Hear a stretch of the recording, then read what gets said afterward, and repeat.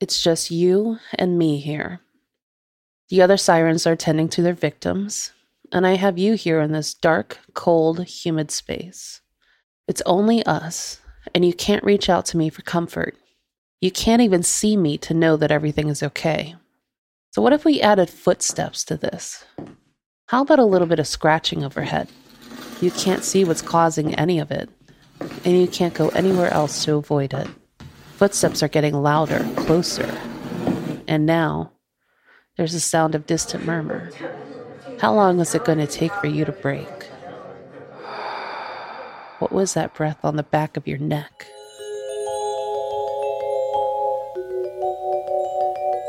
Over the past few years, I've been haunted in this house that I love, mostly without anyone else seeing or experiencing it.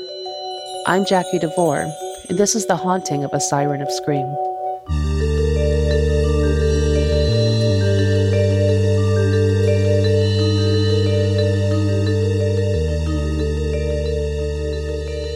It started with a puddle, a mysterious puddle. Well, okay. Actually, it really started with a legless man and a disastrous hurricane.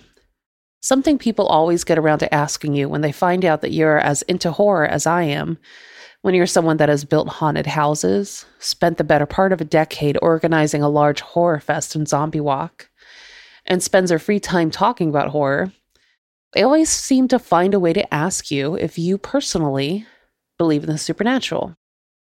I've referred to myself as a skeptic for years, but recent experiences have had me reflecting on a lifetime of interactions that make it incredibly difficult to label myself that anymore. When I was a child, I rode out a Category 5 hurricane in the hallway of my childhood home while the entire house swayed violently, and my uncles held the walls apart screaming, "We're all going to die." I walked outside during the eye of the storm. The sight of the eye wall and the bizarre colors of the sky are forever burned into my mind. But the most memorable part of that experience was actually something that happened a few days later, when I saw a man, all dusky and gray, but not in an unnatural way, step out from behind a pile of rubble, only to see that his legs faded out at his knees. Not ended, faded out. If you want to hear that story in its entirety, look up episode 53 of the Golden Ghouls podcast. When I was in middle school, we lived in an incredibly old house that was previously a funeral home. There were honestly way too many unexplained things that happened there to recount, including tapping down the walls in a specific pattern at a specific time every night, birds flying into the windows around me, which, if I'm holding the truth stick, still happens to me a lot to this day, and the worst thing that has ever happened to me. And now, I live in a century-old Victorian home in the historic district of Savannah, Georgia, the quote-unquote most haunted city in America. We moved here 6 years ago and almost immediately started finding mystery puddles. Always in the same spot, always unexplained. We checked the pipes. It was too far from any window, too far from any vent. Nothing anyone spilled, just nothing. I thought it was super weird, but would just clean it up and move on. At the time of us moving here, my now husband, then fiance Drew, worked a job that brought him all over the area throughout the day, and he didn't yet know the city. So we joined up on one of those keep track of your family apps to help that transition. If he was lost while out on the road or needed a route to get to a certain place efficiently, he could text me and I'd use his location to help. It would also tell me when he left the house and when he came back. And really, I hated that part. Unnecessary notifications are a blight on my digital timeline. I turned that off multiple times, but it kept sending the notifications. Then it started telling me that he had just arrived home at 3 and 4 in the morning. Now, I'm very much a night owl and am pretty much always up at that hour, but he never is. He certainly didn't leave the house that late. Occasionally, it would freak me out and I'd go and check in on him, predictably to find him sound asleep in his usual spot. While I was up at all hours of the night, I would also hear unusual sounds. Most frequently, scratches and stomps in the attic. Now, I do not go into the attic. That just doesn't happen. So when it happened, I would ask Drew to go up there and check it out. Never, not once, in the 6 years we have lived in this house, has he found a damn thing up there. Not a dropping, not a chew mark, not a scratch mark, certainly not an animal. Nothing. This was bizarre for more than the reason of the sound, but because being in this old house, in this old district, in this old swampy town, we've had to deal with mice in our house on multiple occasions. There's never even been any signs of them in the attic. I would also hear heavy, heavy stomps up and down the stairway, and sometimes even the sound of chatter. We had an alarm system that would detect if anyone opened the doors or the windows, but I very soon insisted on cameras as well. My paranoia that the sanctum of the House Dvorkula had been penetrated in the early morning hours while I was alone and mildly defenseless had been growing to unreasonable levels. I will skip to the end on that one little detail, though. There was never a damn thing on those cameras to explain the ongoings in our house, but they still kept happening. One night, I had heard a noise downstairs. At first, it was low enough to be explained away by our fluffle of bunnies up to their usual mischief. But then there was a loud clatter and extremely heavy footsteps down there. I woke Drew up saying that someone was in the house. We both grabbed weapons and ran downstairs to check. Of course, there was no one there. The alarm hadn't gone off. Nothing was on the cameras. But there was this palpable stench in the den. You could walk into it. This has happened multiple times and still happens now. Just one specific spot that smells like an old ship that crashed up onto the shore centuries ago, combined with the thick, offending smell of meat gone bad.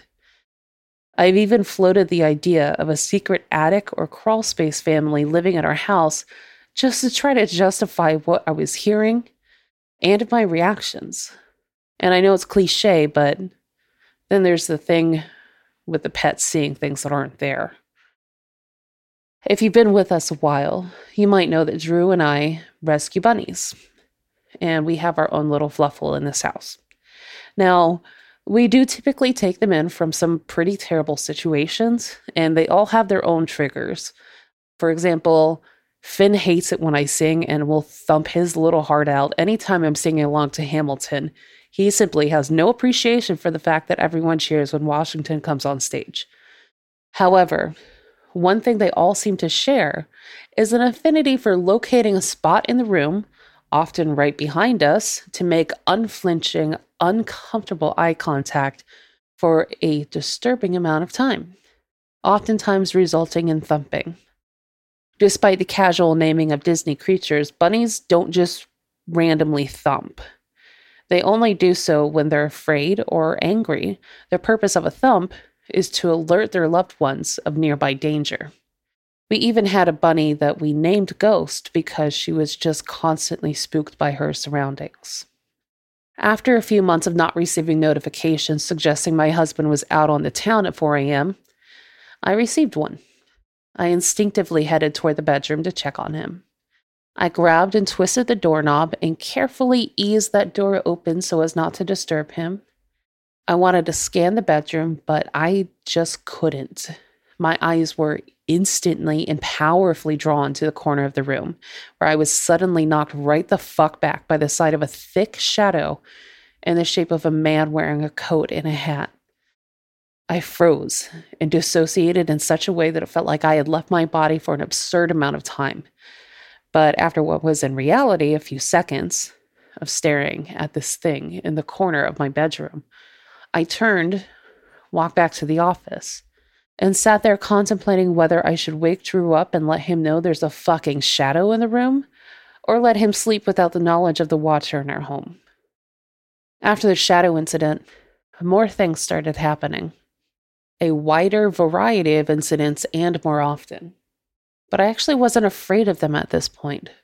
They felt somehow softer. I would be laying in bed having trouble getting to sleep and feel a very gentle, caring hand on my back. that would instantly make me feel more at ease. I would feel a bunny jump up on the bed, hop up over my legs, and snuggle into me when there wasn't even any bunny in the room. The scratches in the attic still happen from time to time, but they weren't as frequent or as loud as before, so I stopped asking Drew to check in on them. It absolutely felt like we were still being haunted in this house, but it wasn't by an upset tenant, more so by a welcoming host. Now, I'm not sure what happened or even when. Looking back, it seems like it happened all at once and gradually at the same time. But the gentle calm of a doting specter changed to an overwhelming, oppressive presence. I started hearing footsteps running up and down the stairs again, heavier and more frequent than before. I would feel something over my shoulder, then turn around and see a shadow pass by in the hallway. Last August, my husband was laid off when his company made cutbacks due to COVID. We spent all of September worried and working to sort things out until he landed a great new gig. Only problem is that it's located in Colorado. They're giving us plenty of time to get moved across the country for this, but in the meantime, we have to pack up, deep clean, and sell our house. While he and I are psyched for this move, you might imagine, not every being in this house took well to this news. One evening, while on my own, I went to put my small desk easel down beside my chair like I usually do, and it was met with resistance. I thought it might be a bunny in the way, so I just nudged it a little bit, and it took a few seconds to move. And as it did, I looked around the room to see that all of my bunnies were accounted for and fast asleep. Around a week later, I felt and saw a dark, medium-sized creature run under my legs, under my desk, and across the room. Again, I immediately assumed these were the antics of a playful bunny, only to find them slumbering in various spots around the room. My heart sank, and I didn't see where that shadow creature went. Throughout all of this, I would mention these experiences to Drew, only for him to act in such a lukewarm manner that it seemed like he just didn't believe me.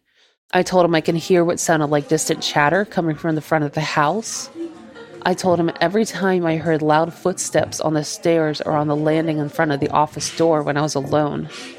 I urged him to go down and take a look at what's causing the sound of someone stacking heavy wooden boxes coming from downstairs, or the scratches and footsteps in the attic. He very rarely ever heard or saw any of it, save for the occasional lights turning on and off for no reason, and consistently came back with, "Nothing happened. Nothing's out of place. Nothing's wrong." I felt like I was slowly going insane, and it was all just amusing to the people around me who would nod along to my ridiculous stories.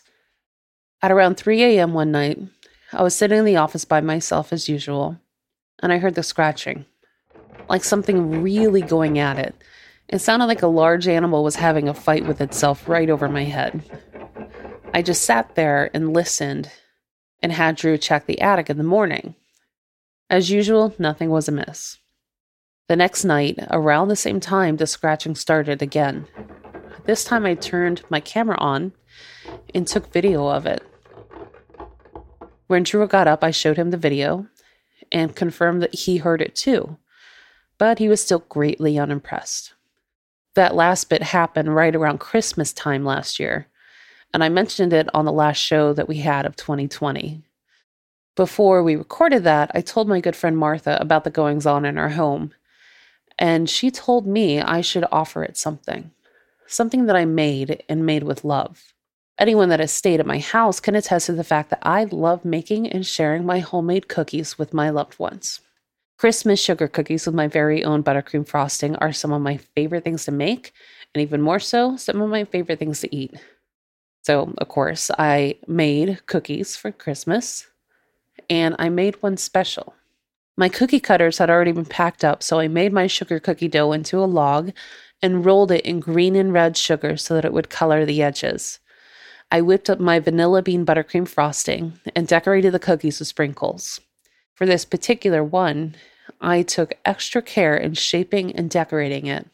I topped it with some bloody bone-shaped sprinkles, and then I had Drew put it in the attic with a note written on my adorable telegram-themed stationery. I told another friend about this plan, and she asked me, "What are you going to do when you find a big bite taken out of it?" And it suddenly occurred to me that I probably wasn't entirely emotionally ready to handle that result. Truth be told, though, there should have been some bites in it, right? As I mentioned before, we live in a Victorian historic district of a city in a century-old house in the swamp. We are frequently having to chase off mice and bugs. But that was 3 months ago, and there are no bites in that cookie. It's still there in the attic with the accompanying note, but not even so much as a crumb has been removed from it. The oppressive feeling of being watched just kept building. I felt like I was being taunted. It got so bad that I had to start closing the office door when Drew went to bed, just so that I could limit the amount of space that I needed to be aware of at any given time. And that smell, that dirty bilge water smell that would smack you in the face. It was so strong, it was like walking into an almost solid. It smelled like the ocean, but not in the way that makes you want to go to Target and buy candles and linen pillows. No, this was in the way that makes you think of where the bog meets the ocean. It was salty and thick and smelled like the decomposing body of an alligator left behind to rot. It would sometimes just suddenly occur all around me, but more often than not, it would occupy a very specific spot in the hallway, right in front of the office door. And then it started communicating. I had attempted an EVP recording before, but didn't receive anything worthwhile.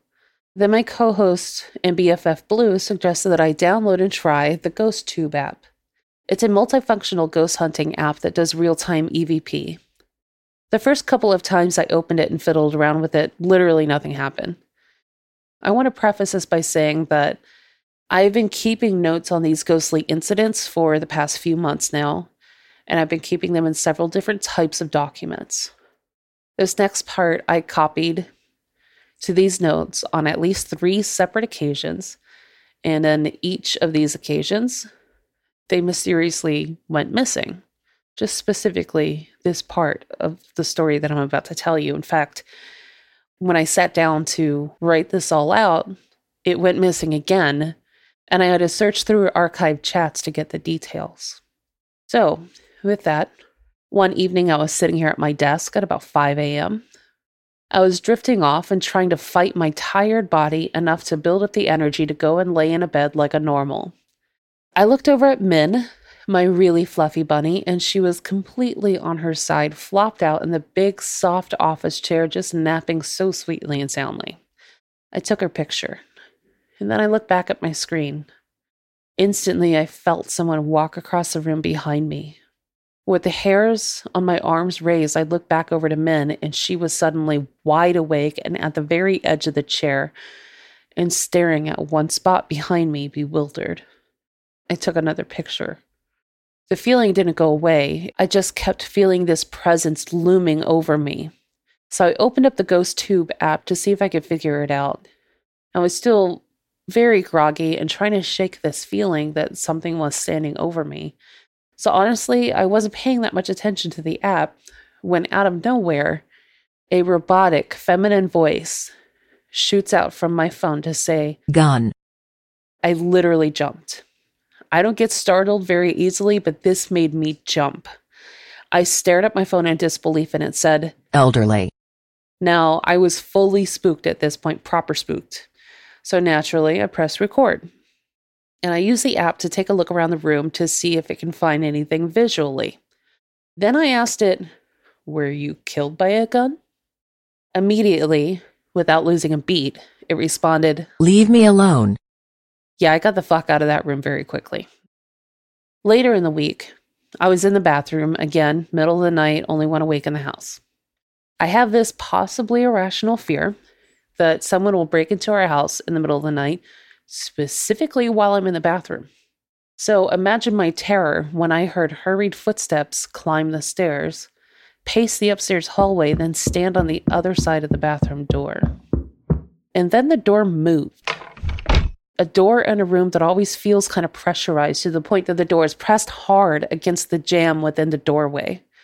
A door that doesn't move on its own and takes effort to be moved started hammering back and forth within the doorway. I briefly told myself, well, there must be a window open somewhere, but quickly realized that wasn't really possible. All the upstairs windows were sealed, and I knew that they were sealed well because I did it myself. I waited until it was over, just hoping and wishing that that doorknob wouldn't turn. It felt like another person was on the other side of that door, and more noticeably, that smell of stagnant dock water, salty and earthy and old and crumbling, was all around me. It didn't last long, but it felt like hours of being trapped and helpless. When it felt safe again, I carefully left the room and checked the house for anything out of the ordinary. Of course, everything was in its place. Our doors hadn't been compromised. No one had come into the house. I went back into the office and I opened up the ghost tube app just to see if there was any other kind of activity. I panned around the room with the camera, and suddenly it said, Sean. I started asking questions to the room about Sean. I asked who Sean was, if the entity speaking was Sean, if it prefers to be called that. It told me, Be quiet. I said, okay, I'll stop, and I stopped recording. But I still had the app open. Not a minute later, it said, Keep recording. Down. So I pressed record again, and I angled it downward so that it was about eye level. I panned around the room again, and the app declared, Sharon. Sharon. After that, it fell silent. The next day, I was telling Drew about the interaction and was showing him how the ghost tube app worked. As he was looking at it, it said the words, 7. Maybe. X. I told it I didn't like it when it referred to weapons, and I turned off the app. I haven't turned it back on since. That last incident was just a couple of weeks ago. The footsteps haven't stopped. The scratches in the attic have not quieted. The shadows seem to be around every corner. And the smell of old seawater seems to take an almost human shape in various areas in the house at varying times. Some nights, the feeling of someone stooping over me close enough to breathe on my neck is so powerful, I try to go to sleep when I'm not even near tired, just so that I'm not alone in facing whatever it is that lives in this house with us. It also occurs to me that this is the house I became chronically ill in, the house I started to slowly internally bleed in, and developed a degenerative musculoskeletal disease that is typically reserved for 70-year-old ladies. This is where I lost my bunny familiar too soon, where I became too sick to hold a normal 9-to-5 career, and learned that my chances of dying young to some variety of cancer isn't a question of what if, but rather, which one? I stopped and asked my husband what, if any, bad luck he has had here, living in this house. After a thoughtful pause, he responded, "Think all the bad things have really happened to you?" I nodded in agreement. I've always had weird luck and streaks of bad luck. I consider my level of fortune in this life to be defined as chaotic luck.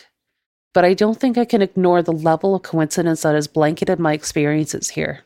In fact, when we moved here, getting this house wasn't something we expected. We lived in another state and had been stalking real estate listings for weeks, and I had this house on my wish list, as in, it wasn't in the price range initially approved by our credit union, but I wish it was. When we came down for a weekend to check out houses, we were initially paired with an agent that simply did not understand what we were looking for. I wanted the charming 2-story Victorian architecture with the columns and sprawling porches with the ceiling painted a haint blue. But he had a listing of mid-century bungalows he wanted us to look at. While we were at dinner the night before, we were discussing how we were going to solve this mixed match with our agent, but it felt like our needs were just being bulldozed over by an overzealous agent who thought he knew what we wanted more than we did, and that there wasn't going to be much changing his mind. Out of nowhere during this conversation, I got a text saying that our agent had a family emergency, had to leave town suddenly, and we were being left in the very capable hands of another agent. When we met with her the next morning, I told her my concerns and what we were looking for.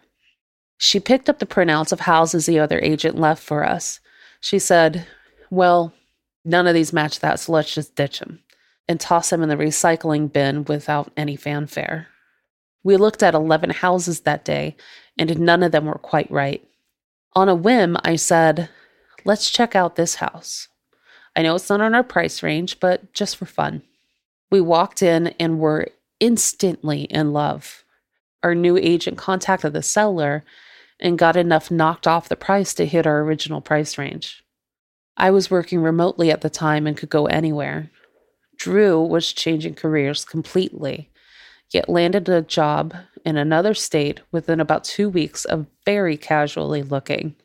Our plans to move started when I came home from a company trip to my boss's beach house in December 6 years ago, and I told Drew we were moving to the ocean. I grew up near the ocean and I missed it greatly. By January, Drew had a brand new, well-paying job. By the end of March, we owned our first home, and a couple weeks after that, we were moved in. The syzygy of our finances, Drew's job, and the new house was almost startling. It was so perfect. Everyone told us at the time that it was meant to be, like plans had been put into action on our behalf for everything to turn out this way. Someone told me I should buy a lottery ticket. I did. We didn't win anything. The other day, something especially bizarre happened that I'm still trying to reckon with. We're going to have to save that for the next update. For now, we'll continue packing and planning our westward move. As I'm typing this, my bunnies are each fixating on the same empty spot one by one and thumping at nothing. I'll leave a note for the next owner.